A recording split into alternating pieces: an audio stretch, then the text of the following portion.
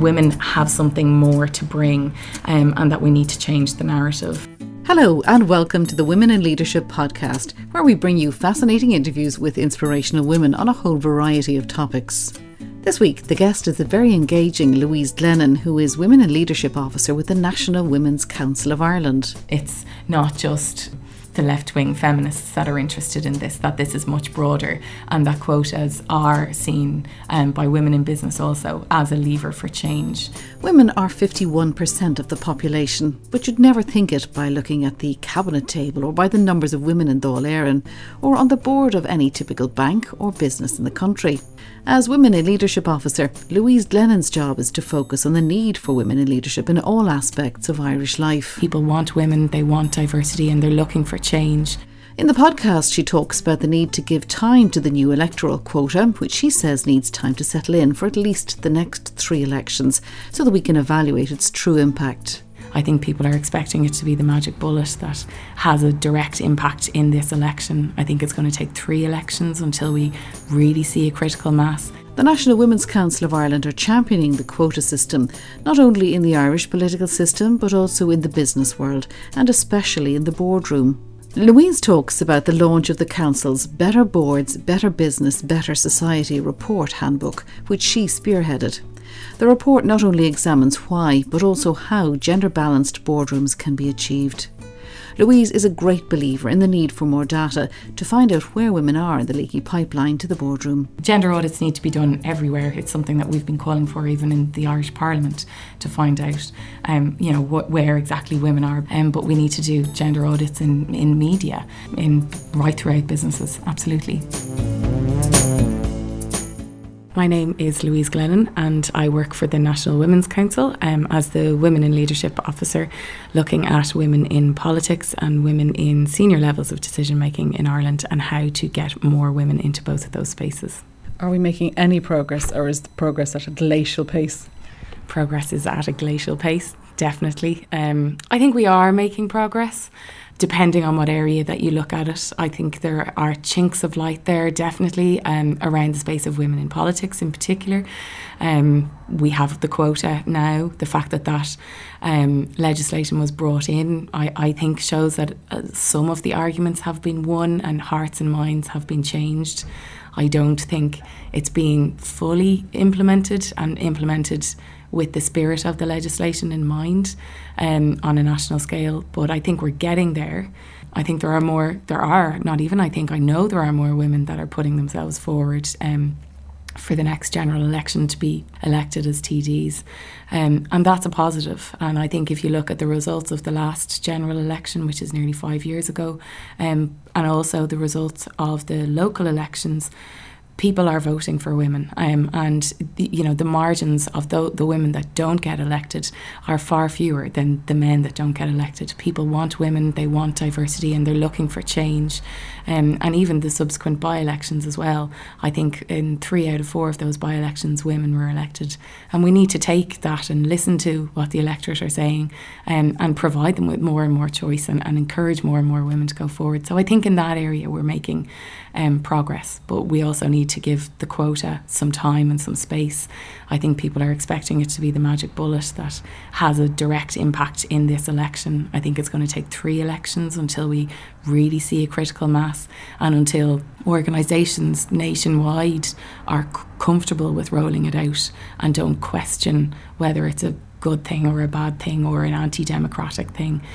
We need to see it for what it is and the purpose of it, and as I said, focus in on the spirit of it, and trust it and allow it to run its course, at least for 3 elections. We were at that Women in Leadership North and South a few weeks ago, and one of the things that some of the young women politicians were saying is that women are being put forward in unelectable seats, or where it's going to be really hard for them to win. Do you think that's true? At this stage, I would be reluctant to say that it's true.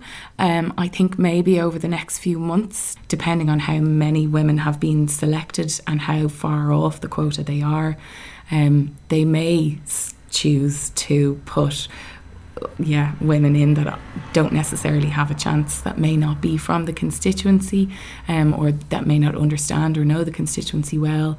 I would be concerned that is a path that we will get go down the closer we get to the election once it's called.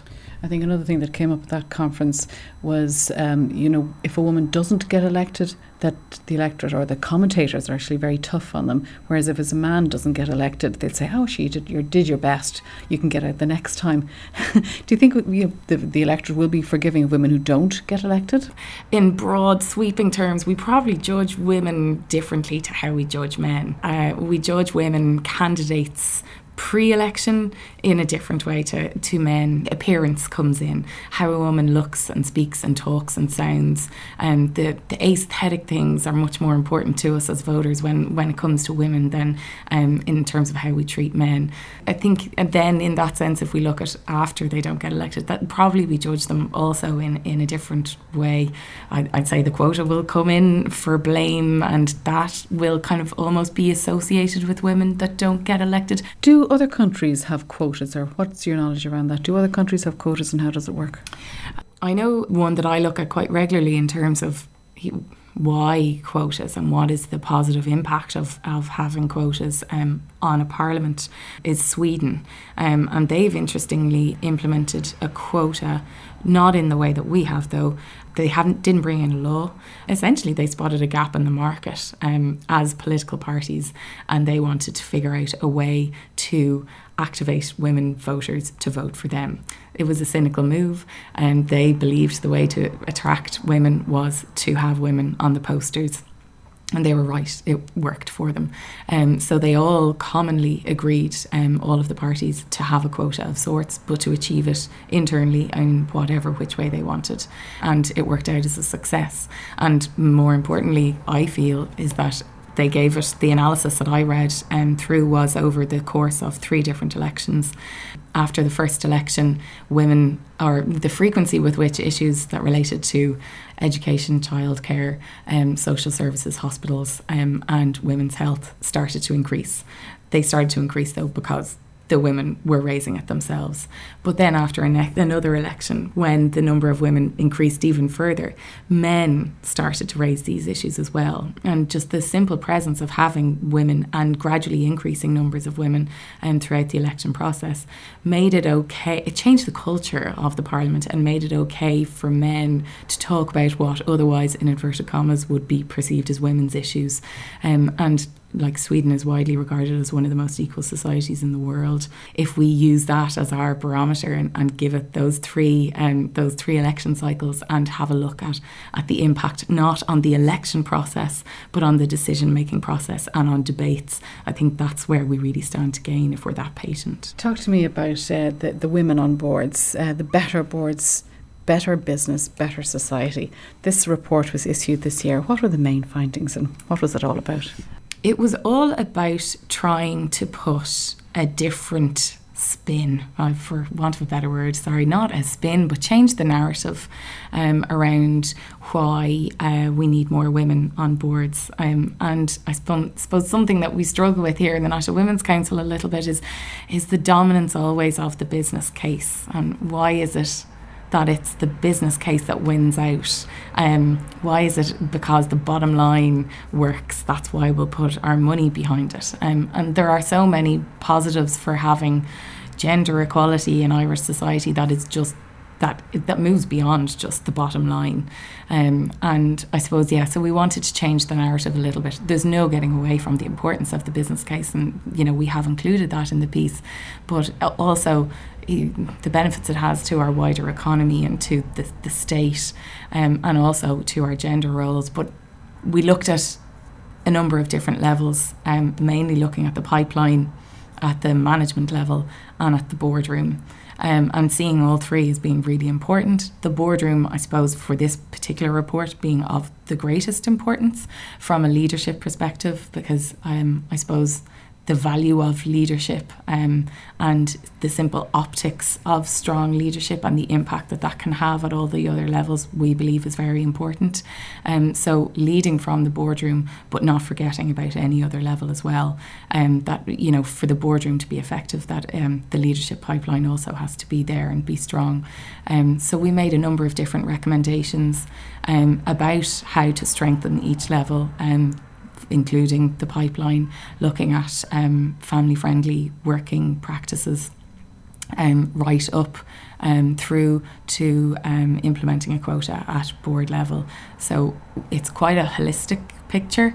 And I suppose what we're trying to say in the report as well is that no one piece can be done on its own. We can't expect that gender-friendly practices is going to change the face of leadership in Ireland. And likewise, to do a quota alone may only just focus in on a small section of people who are already working in a particular circle. So what we need to do is make lots of changes all at the one time, or in at least a phased process, and hope that at every level with all of those changes that it will ultimately make significant change, and not at a glacial pace. Well, they say you can't improve what you can't measure. So how do we measure the pace of change? There is in Ireland a huge lack of data, and I think other countries have found it also in Australia and the UK going back maybe 5, 6, 7 years, but they've done a lot to address it. Here in Ireland we haven't at all yet. Some companies have done pieces privately, but I think there's a lot of learning that we can get on a national scale from things being done publicly. One of the recommendations in the report calls for a Women on Boards review, similar to the Lord Davies report in the UK, and it's something that we'll have in our pre-budget submission, and also that we'll include in our election manifesto. And we're trying to get also corporate support for that, because many private businesses come to us asking for data, and we in the National Women's Council don't have the funding or the capacity to find that data. But the demand is there for it, and the demand is there because people really want to understand what the trends are, where women are, because I suppose often we look at the boardroom alone and the figures there are stark. It's just over 10% of women in boardrooms, but they're boardrooms that are floated on the stock exchange, and there's only a very low number of those companies in Ireland, and we don't have enough data around small firms, small to medium enterprise, and where women are in leadership positions there. There's no doubt that women are in the workforce, and if we look at the number of women in the workforce, that figure skews things, because women tend to be at lower or middle management level and don't seem to get much higher than that. But a lot of what we know is often anecdotal, and relying on some corporates to publish results, or good relationships with HR departments who might share the findings privately of their results. But what we need is a national analysis, a baseline study, finding out where women are at all levels now in Ireland, and then setting out a roadmap. A gender audit, absolutely. Gender audits need to be done everywhere. It's something that we've been calling for even in the Irish Parliament, to find out where exactly women are, both staff in the Oireachtas, and also in terms of the sheer physicality of buildings being quite masculine and male domains, but we need to do gender audits in media, and in right throughout businesses, absolutely. What gets in the way of women's leadership, do you think, when they get to that mid-30s and then they start to fall away, and the boys or the young men pass them out, the young guns, and women get very frustrated? I know that frequently I hear stories, and it's not all about childcare. What do you think gets in the way? It's not all about childcare, definitely not. I think childcare is a really important part.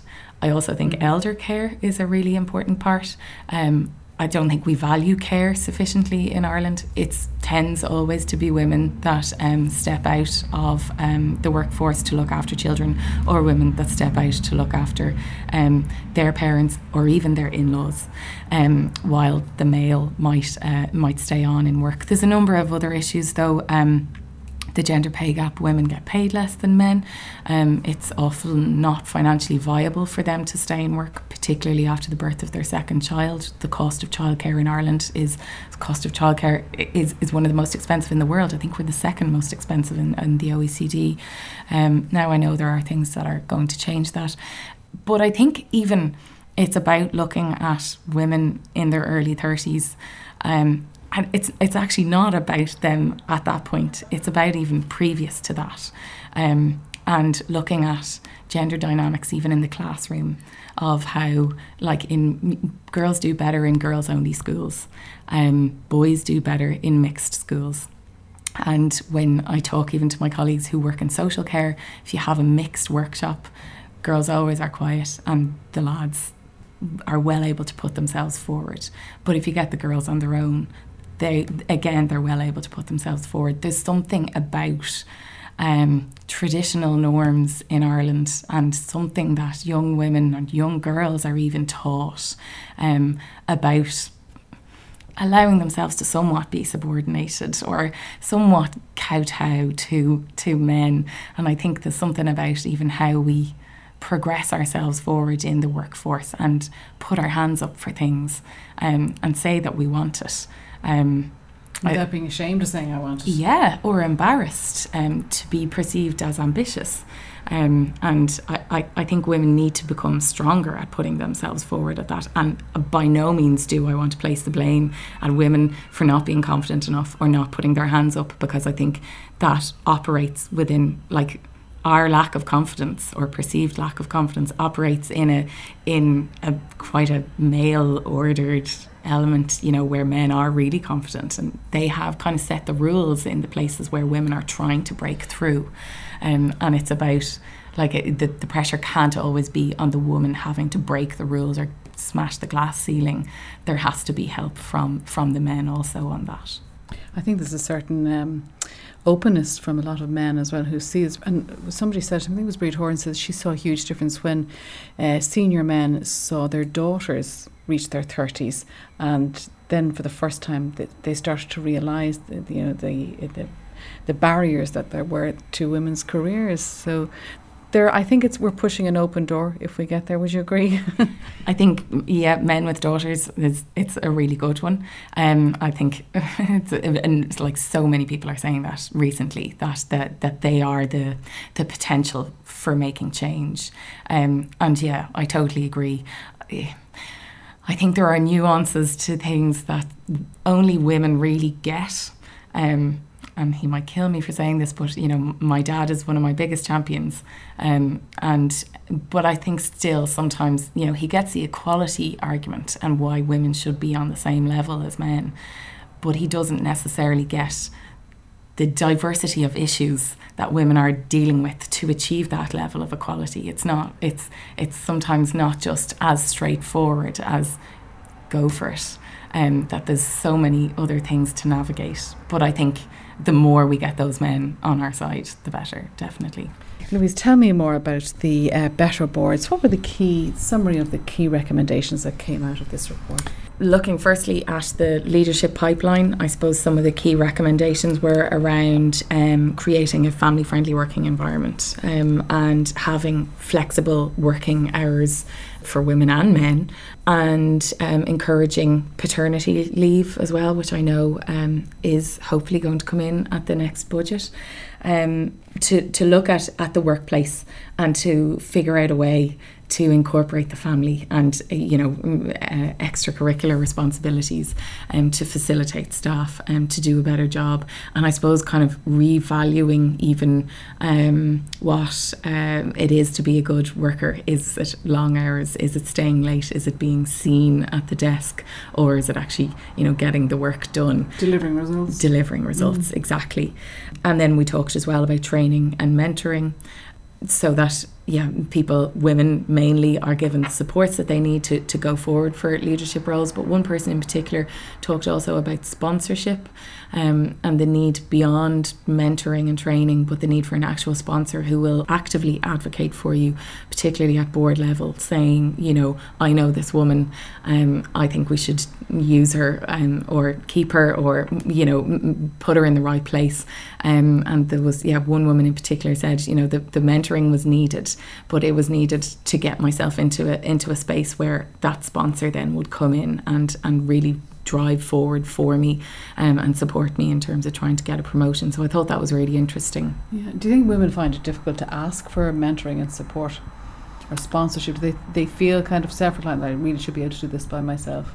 I think they're getting much better I haven't come across an issue with women not being able to ask for help. I think probably we have a natural inclination of saying I should around a whole lot of things, and yes, I should be able to do this by myself. I think women are much more conscious of the barriers that they're facing now, and this climate in which a lot of people are talking about women in leadership. I think it has opened up conversations and given women opportunities to ask for more, and it's kind of just, they feel maybe a little bit justified that they can ask for more. What other recommendations did you come up with? Unconscious gender bias training is a critical one that keeps coming up over and over and over again. We all have biases. Being in this job, I'm hyper aware of biases now, and I'm reevaluating myself all the time.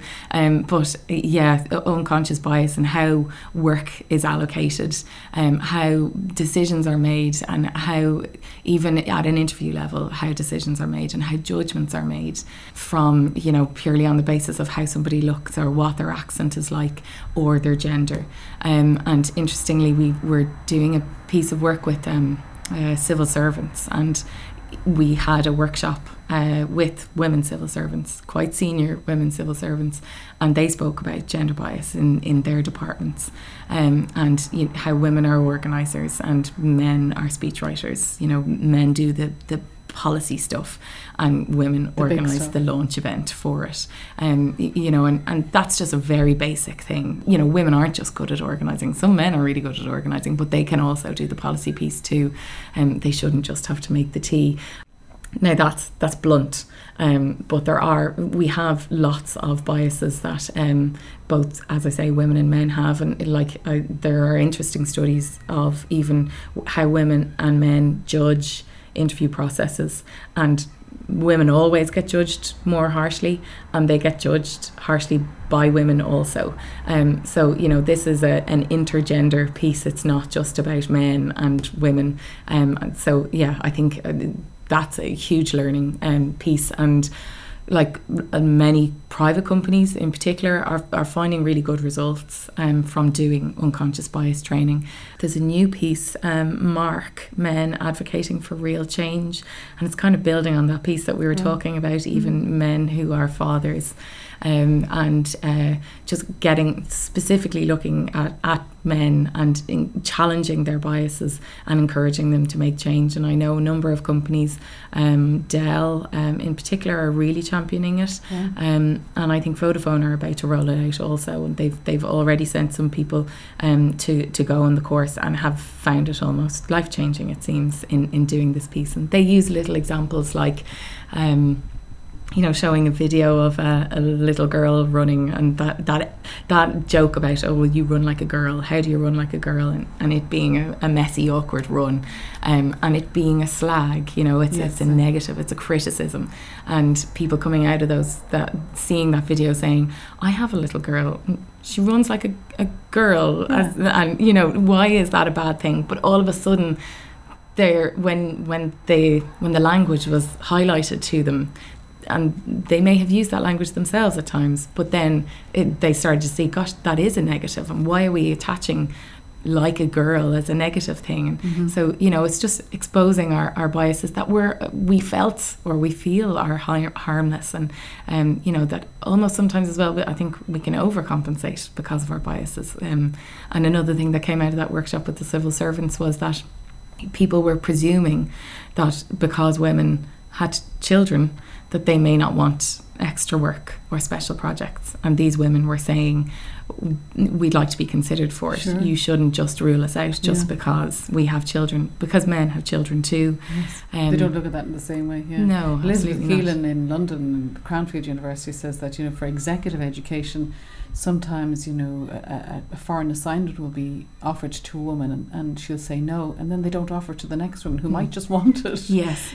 so a lot of executive training and is not even open to women in some companies. Yeah. And also as well, the presumption sometimes that if someone is currently availing of flexi time, that it says something about their commitment to the job.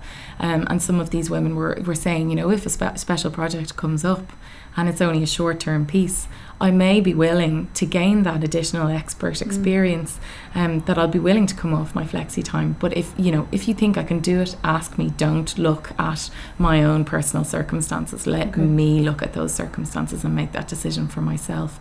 Asking women if you identify a gender gap, and that's one thing we would recommend as well, is that gender gaps should be identified in the same way as some people look at age, they look at ethnicity, they look at whether you're an accountant or a marketer. You know, that gender is a positive thing to bring to the board, that diversity should be there. So if it's an all male or predominantly male situation, or as well female, that to actively seek out women to diversify. To diversify. And that it's not enough just to say there are none, because there are plenty. Women are better educated in Ireland than men are, but they do sometimes need to be asked. In academia, I think the numbers of women who are at universities in 60%, 40% men, young men, and yet as the academic ladder goes up, there are fewer and fewer women. In academia, I think it's less than 20% women at the top professorial level. But we would hope that things will change and that we might get a little closer to 50-50, because when you think of it, we're 51%, and sometimes when you hear that this is a minority issue, we say, well, it's not actually.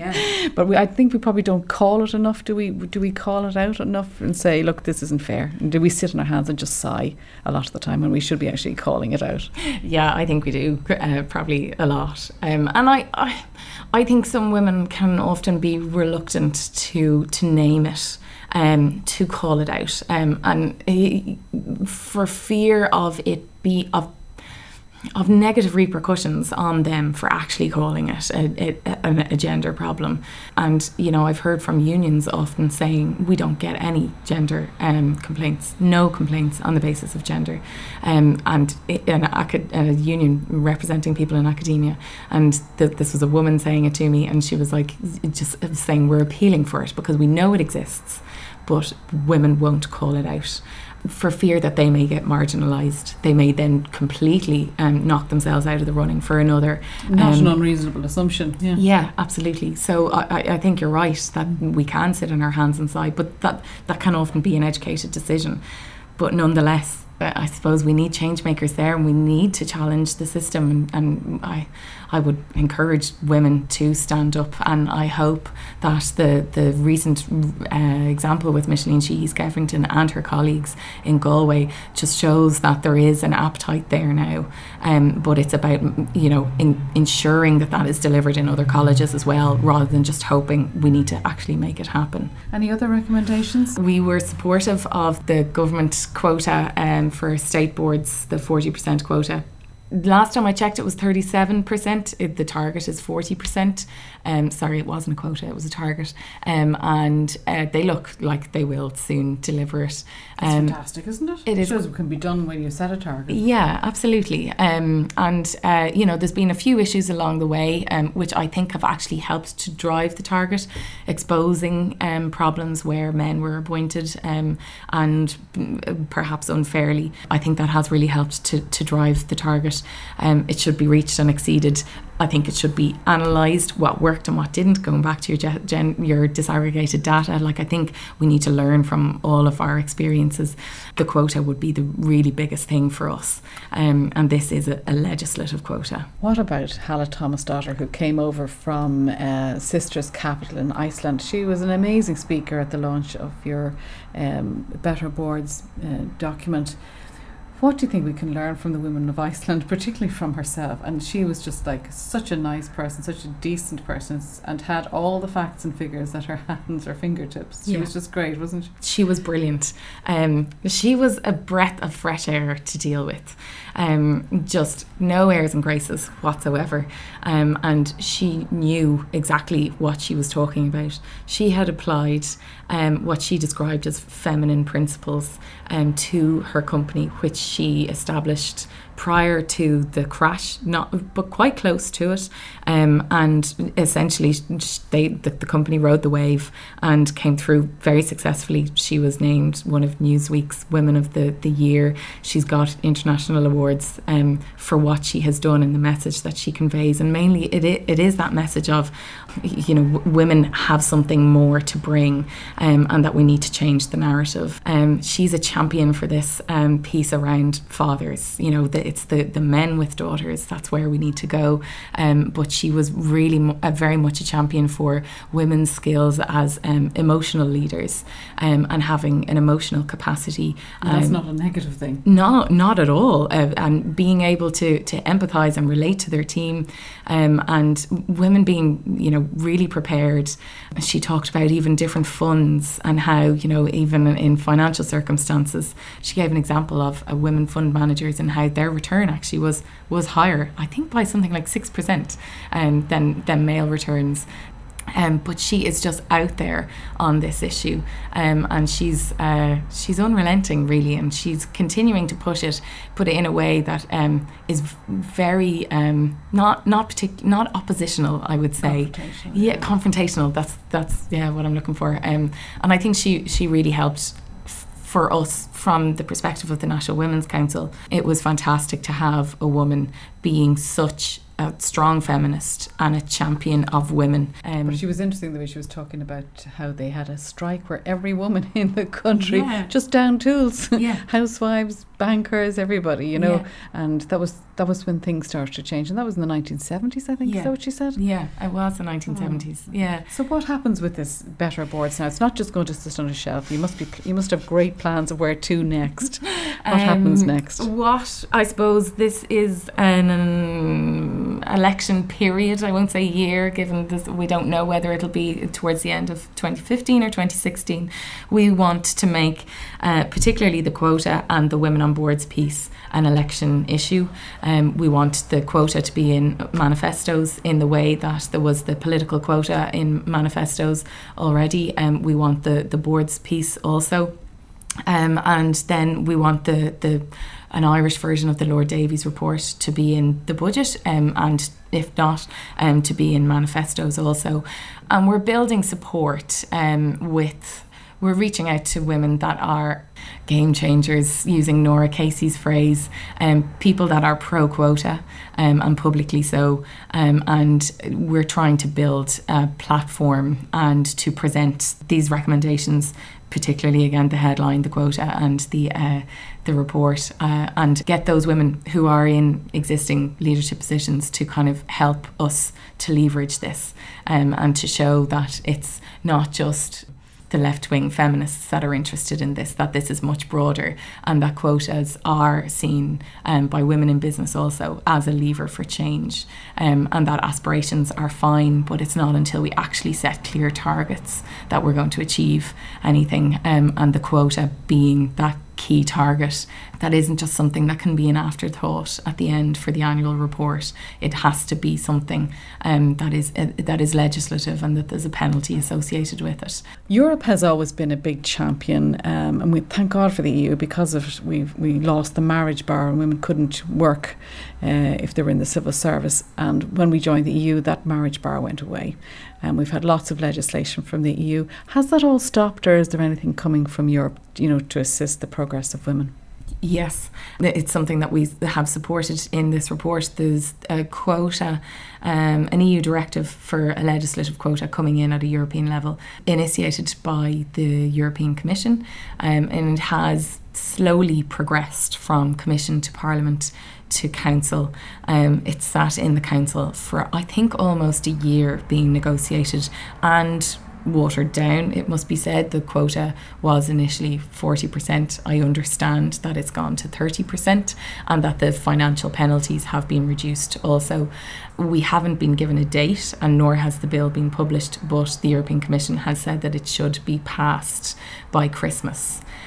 So we have our fingers crossed. Can we go back to yourself, just to finish off? Have you any pearl of wisdom, any advice that you'd say has stood you in good stead in your life and your career to date? I think I'm probably regularly overanalyse whether I'm prepared enough able enough or experienced enough. And I have to say, one thing I've learned from Orla O'Connor, my director here, she had an incredible amount of trust in me. I don't know why, when she first hired me, and she encouraged me to do things that I never would have contemplated doing. And my attitude, particularly since joining here, but probably always, but I feel like it's heightened since joining here, has just been like, go for it. Yeah, okay, I'll give it a try. And nothing has ever gone drastically wrong. Yeah, I think that's kind of going to become my mantra. Go for it and fake it till you make it.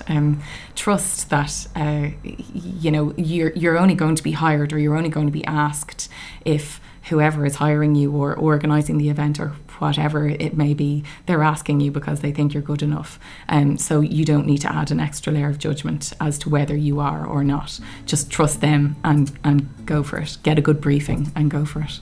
That was Louise Glennon, Women in Leadership Officer with the National Women's Council of Ireland.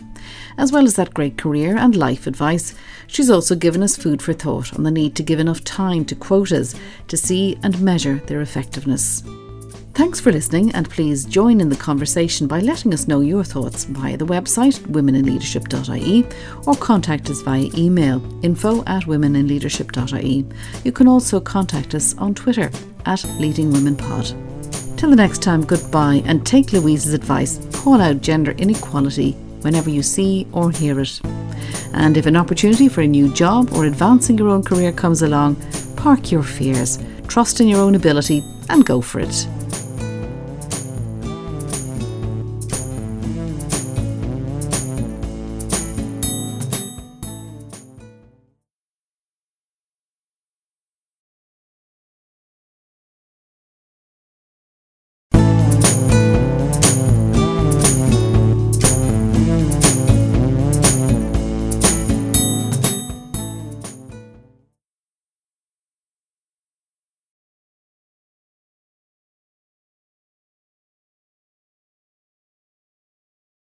The call for more data to enable us to take a deeper look at where women are in the pipeline to the leadership table is one that businesses will do well to heed, not just because it's the right thing to do, but because ultimately it's in their own interests, judging by all the international research.